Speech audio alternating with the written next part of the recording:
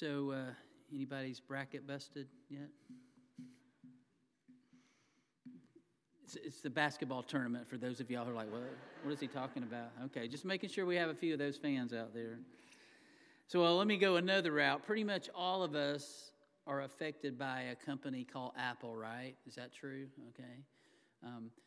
It's not a day that we don't go by without being affected by our phones, our computers, all those things out there. But interesting story, Robert Kringley wrote a book called Accidental Empires, and he talks about the early days of Apple in the 1970s, and it had grown beyond the point of just a couple of employees, or at least employees who all knew each other just by the site. So it was decided, like all grown-up companies, that they needed to have name badges at Apple now. So as in the corporate way, it was deemed that these badges should be numbered, and as corporate law decrees, the number assigned would be based on the order that the employees actually had joined the company. So he writes in his book, Steve Wozniak was declared employee number 1, which meant Steve Jobs was number 2, and so on. But Steve Jobs was not happy about being number 2. He wanted to be number 1.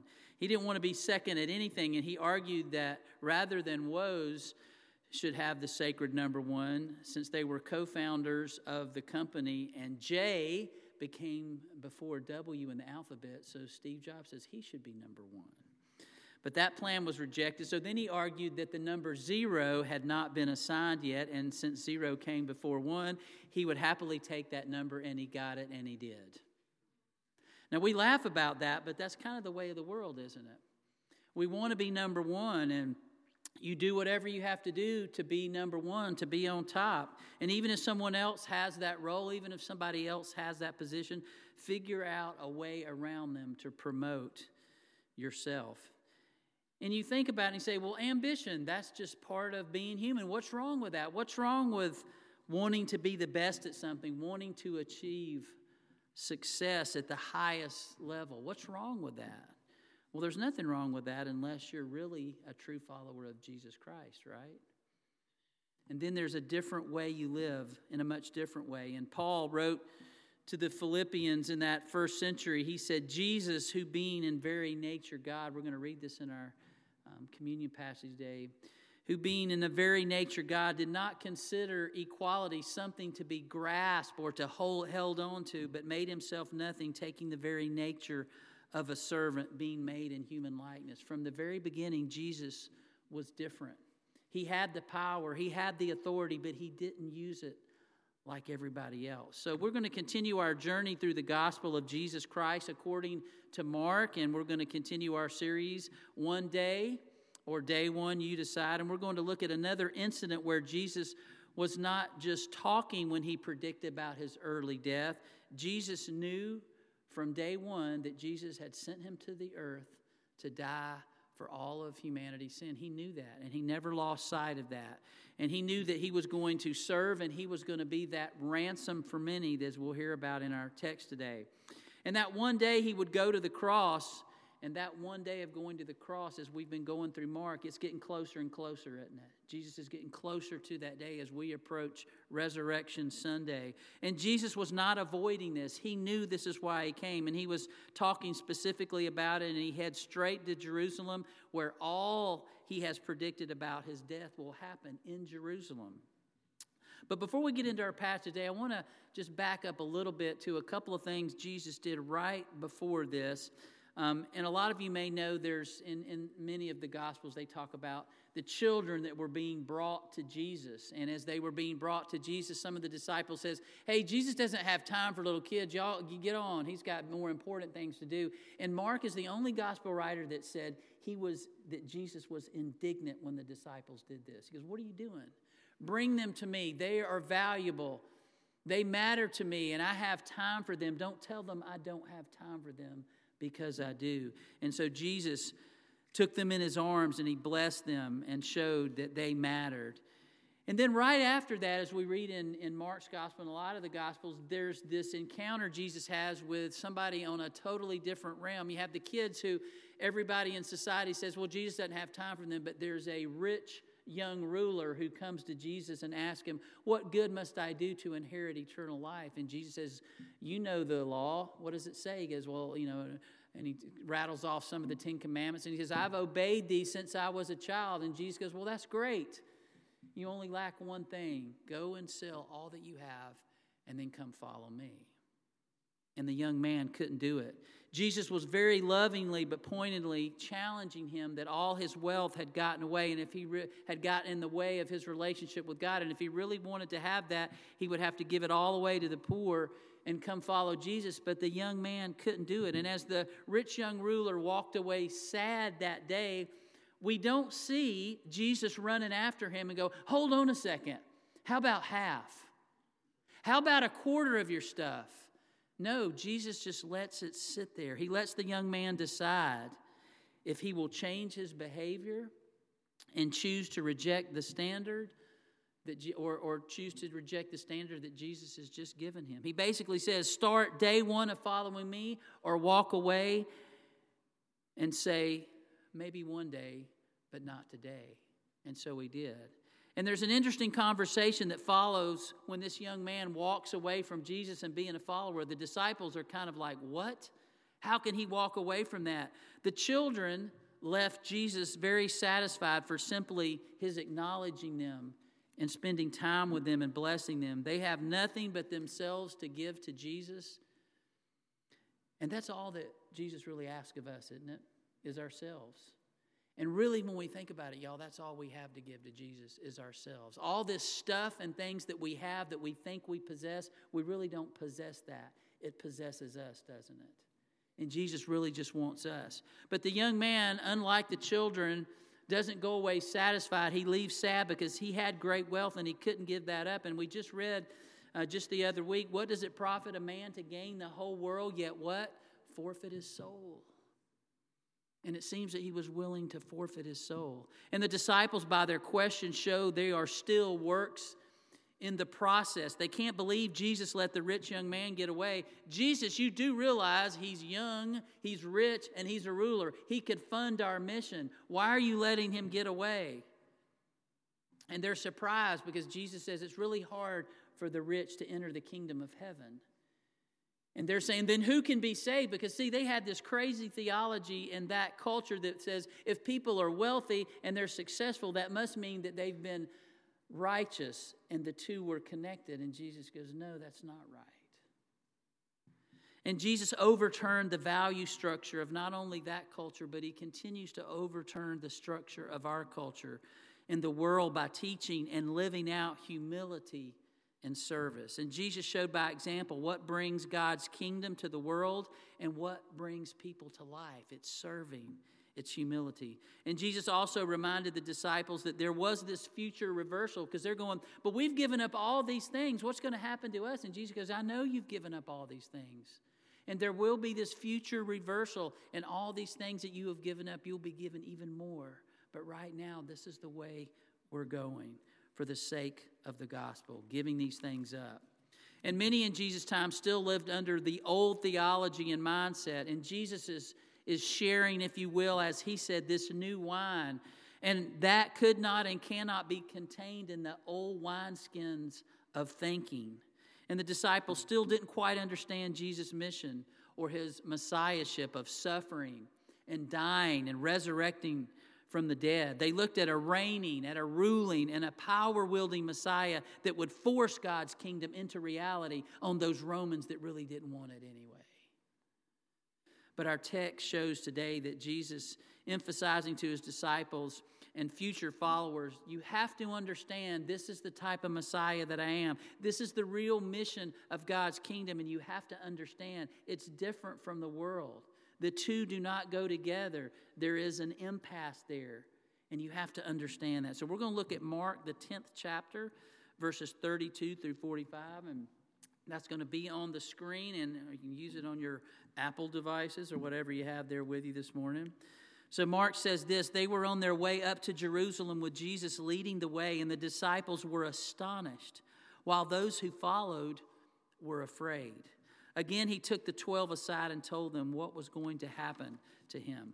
We are going up to Jerusalem, he said, and the Son of Man will be delivered over to the chief priests and the teachers of the law. They will condemn him to death and will hand him over to the Gentiles, who will mock him and spit on him, flog him and kill him. 3 days later, he will rise.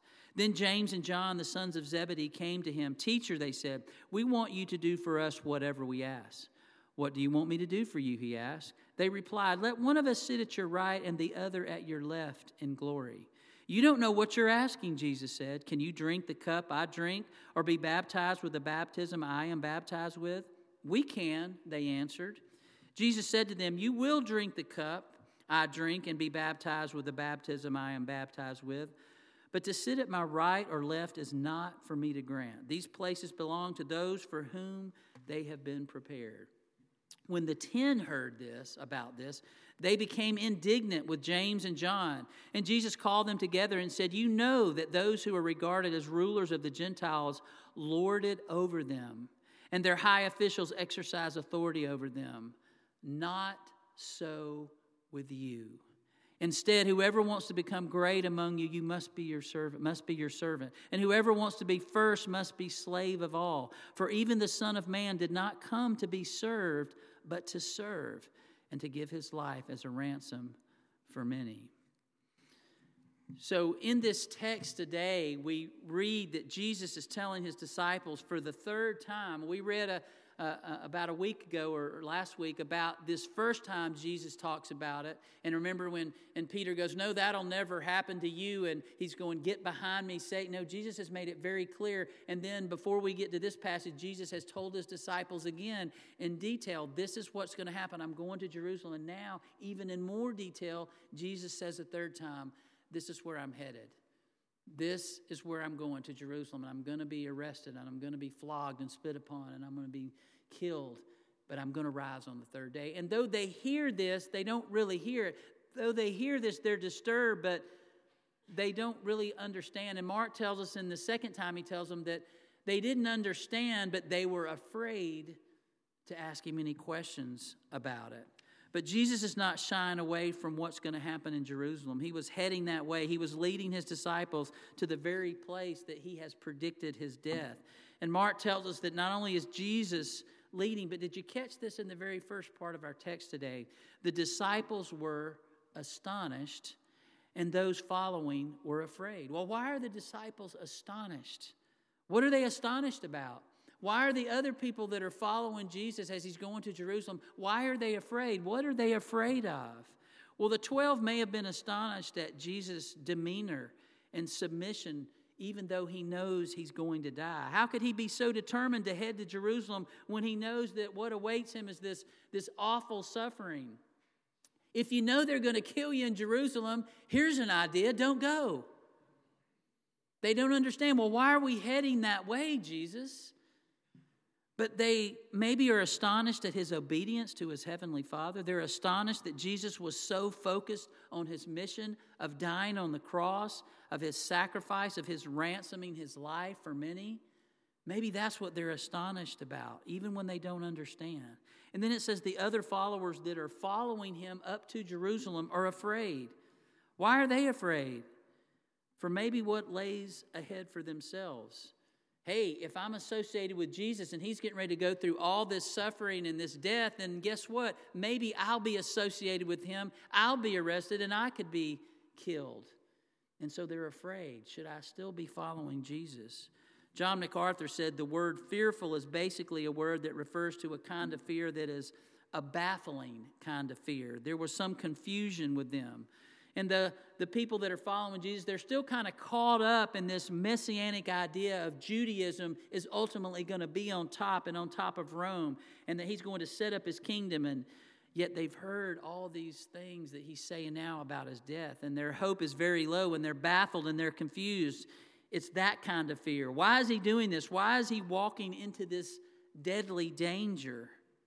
And he not only knew what was coming by prophetic scripture, but Jesus also has a perfect knowledge of his interpretation, and he was coming by that by his personal omniscience, knowing that this is what God sent him to do. So Mark tells us Jesus, as he has before, after the second time he gave them this message. He heard them on the road one day talking, and they were arguing about who was the greatest. And they didn't know Jesus heard what they were talking about, but Jesus says, hey, what were you guys talking about on the road over here? And they were all kind of looking at their feet. Oh, nothing. And Jesus knew what they were talking about. And he sat them down then and says, you got to understand this. This is not about power and authority. You've got to be different. You're to be servants.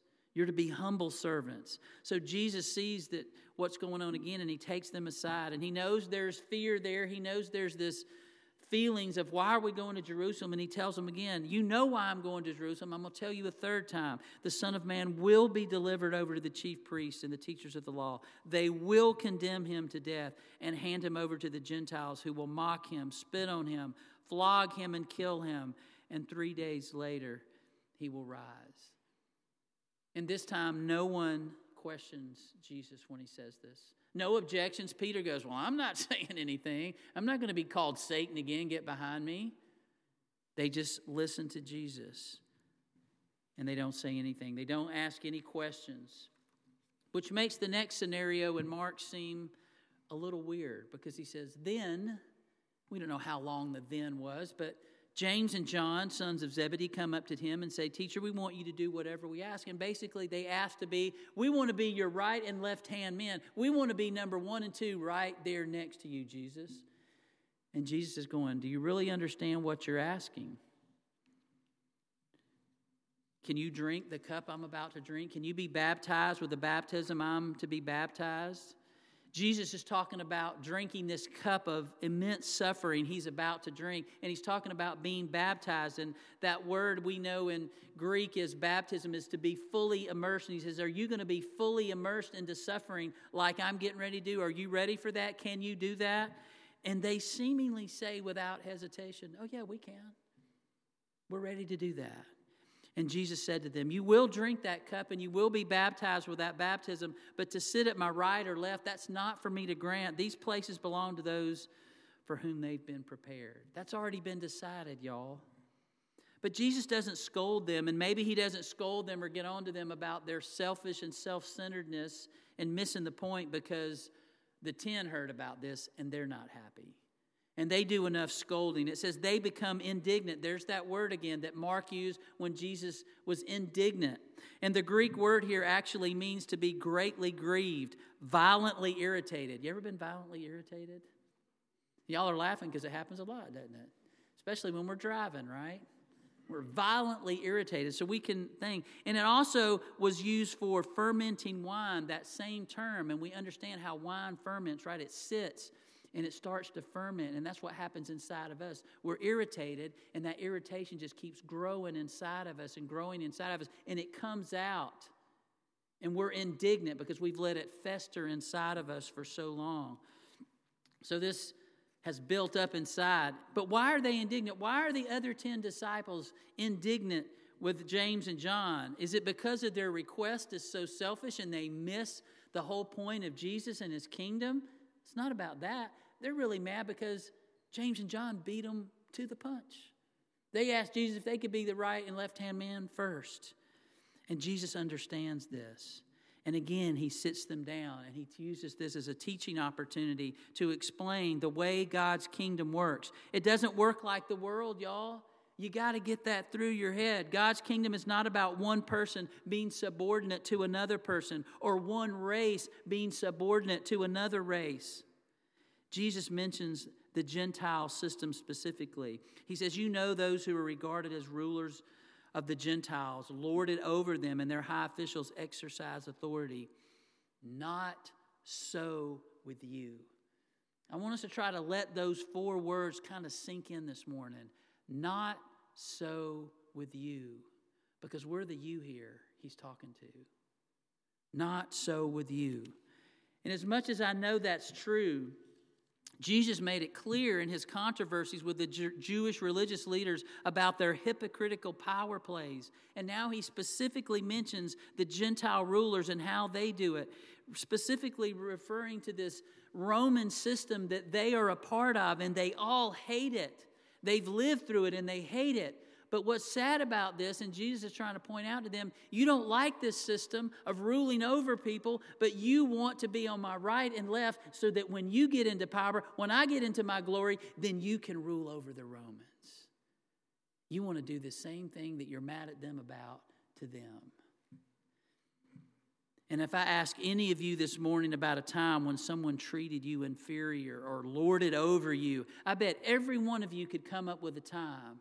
And you could tell me the person, and you can tell me how you felt, and that did not feel good. And you remember your feelings and how it made you feel insignificant and maybe made you indignant. And yet, as much as I remember that and how bad it made me feel, there's still something inside of me and you that says, you know what? I want to do that to others, especially the ones that did it to me. I want to lord over them. And every time I start doing this, I hear Jesus say those 4 words, not so with you. Not so with me? Yes, you. We are to be different. We're holy. We're set apart in the world, but not of the world. But we get caught up in all of that power struggle. Philosopher Friedrich Nietzsche said this, what distinguishes man from animals is not our ability to think, but the will to power, the drive within every human being to conquer, to climb the ladder, to reach the highest place of exaltation. Some theologians have argued that sin is simply virtue run amok, because God plants in the heart of every creature an aspiration for significance. But we bend that good aspiration into a desire to dominate others. Isn't that true? What is it about us? And history shows that over and over again, that it can work for a while. Yeah, you can lord over people, and they'll do what you say, and you can control them, right? Isn't that how the world has worked through the beginning of history?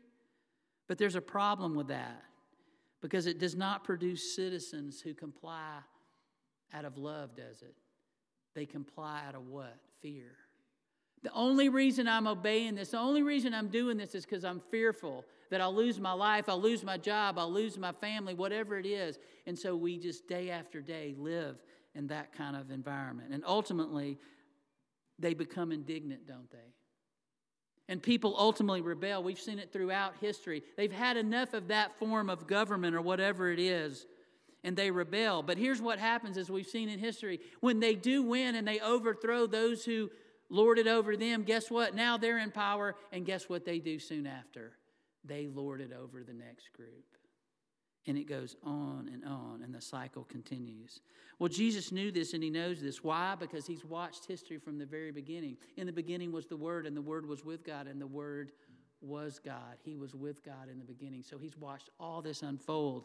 And he said, in the Garden of Eden, that was never, ever what I had planned for my people. Because when we see the perfect garden and Adam and Eve walking in the cool of the day with Jesus, with God, the Creator, they were walking together as a relationship, not as someone lording over, but they decided to choose to try to be God themselves, and it broke that relationship.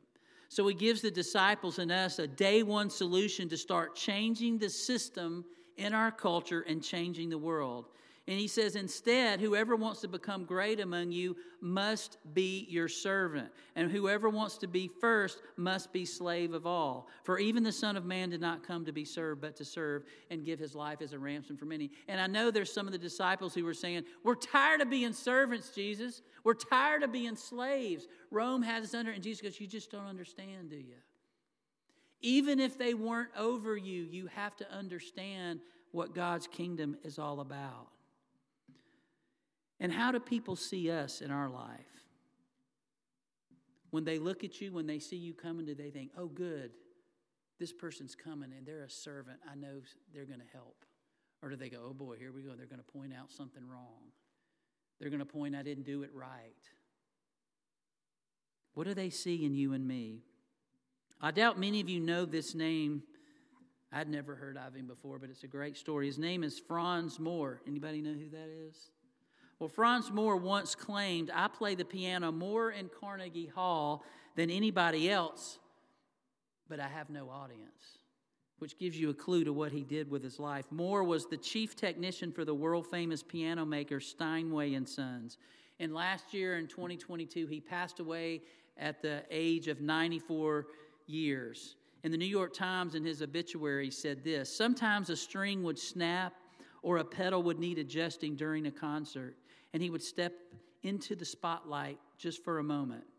But he did much of his work alone on that famous stage and others around the world. He might have been mistaken for a pianist trying out a 9-foot grand for a recital until he reached for his tools and began making minute adjustments, giving a tuning pin a twist or a hammer a slight shave. And for years, he went wherever the pianist went. If they went somewhere in the world to play, he went with them. So when the piano was there, he had to tune the piano just for those special players. And he played and he went before presidents and foreign dignitaries. He also attended to the world's most famous performers' personal pianos in their homes. He would go to their homes and tune their pianos. But he never begrudged taking a backseat to the stars. And his boss, Henry Steinway, said this about him: "To understand Franz, one must understand that his Christian faith is at the core of his being and affects everything he says and everything he does." Moore claims that he loved just being a faithful plotter who strove, in the words of Jesus, to be faithful in the little things. When I heard that story, I thought, you know what? Franz Moore heard Jesus loud and clear at some point in his life. Not so with you. He was around people who were famous and got all the accolades and were number one in the world, and he never thought, I want to be them. Or if he did, he heard the words of Jesus, not so with you. And it started day one of, as his boss said, his Christian faith being at the core of his life and affecting everything he said and everything he did. And I thought, when I heard that, I thought, man, what I would want to hear at my funeral is that my Christian faith was at the core of my life and affected everything I did and everything that I said. And this is the type of follower that Jesus calls us to be. This is the type of kingdom that Jesus suffered and died for and rose again to bring about. And it's interesting, after he rose, he left and he says, it's up to you. I'm turning this kingdom over to you. And man, what an awesome responsibility we have. And there have been those through the years who have done that, because we are sitting here. Y'all, do y'all realize we're sitting here today because people took that seriously, of developing that kingdom that God always wanted. So maybe there's somebody here today who needs to commit to those words of Jesus. Not so with you. Don't listen to the world. You don't have to be number one. You don't have to be first, and make this role reversal for life and become the follower that he has died and rose again for you to be. So if there's somebody here today that needs to name Jesus as their Lord and Savior, we want to give you that opportunity. And you can be, I was getting ready to say baptized into him, but I just remembered that our baptismal is not working today. But if you're ready to make that decision today, we will take your confession and we will set up your baptism for as soon as we can get that thing working again. But that's a decision that you don't want to put off for one day. You want to make this day one of following Jesus. Or maybe there's somebody that's looking for a church home, and we are certainly not a perfect church, but we are committed to saying to each other on a regular basis, not so with you, not so with us. We're going to be servants in this church to each other, and we're going to be servants in this community and in this world, because that's what Jesus called us to be. So if you have a decision to make this morning, I'm going to ask you to come as we stand. I'm going to ask the band, the praise team, to come on up. They're going to lead us. And if you have that decision, you can come when we start this song in a minute. But we're also going to have a time of communion. If you've been with us for any length of time, you know we do this every week. If you're a guest here today, we take communion every Sunday, not because we're better than any other churches, but we believe that Jesus asked us that when we came together to worship, that we should remember him and his sacrifice for us. And so we want to do that every time we come together. So if you didn't get the communion, there's some baskets on these tables back in the back, and you can go get one of those when the song starts. But we want to reflect on Jesus and what he said about not so with us, that we're to be different. But we want to remember him as we reflect on what he's done for us as we get ready to take communion together. So let's stand and let's sing. And if you have a decision, I'll be right here to walk you through it.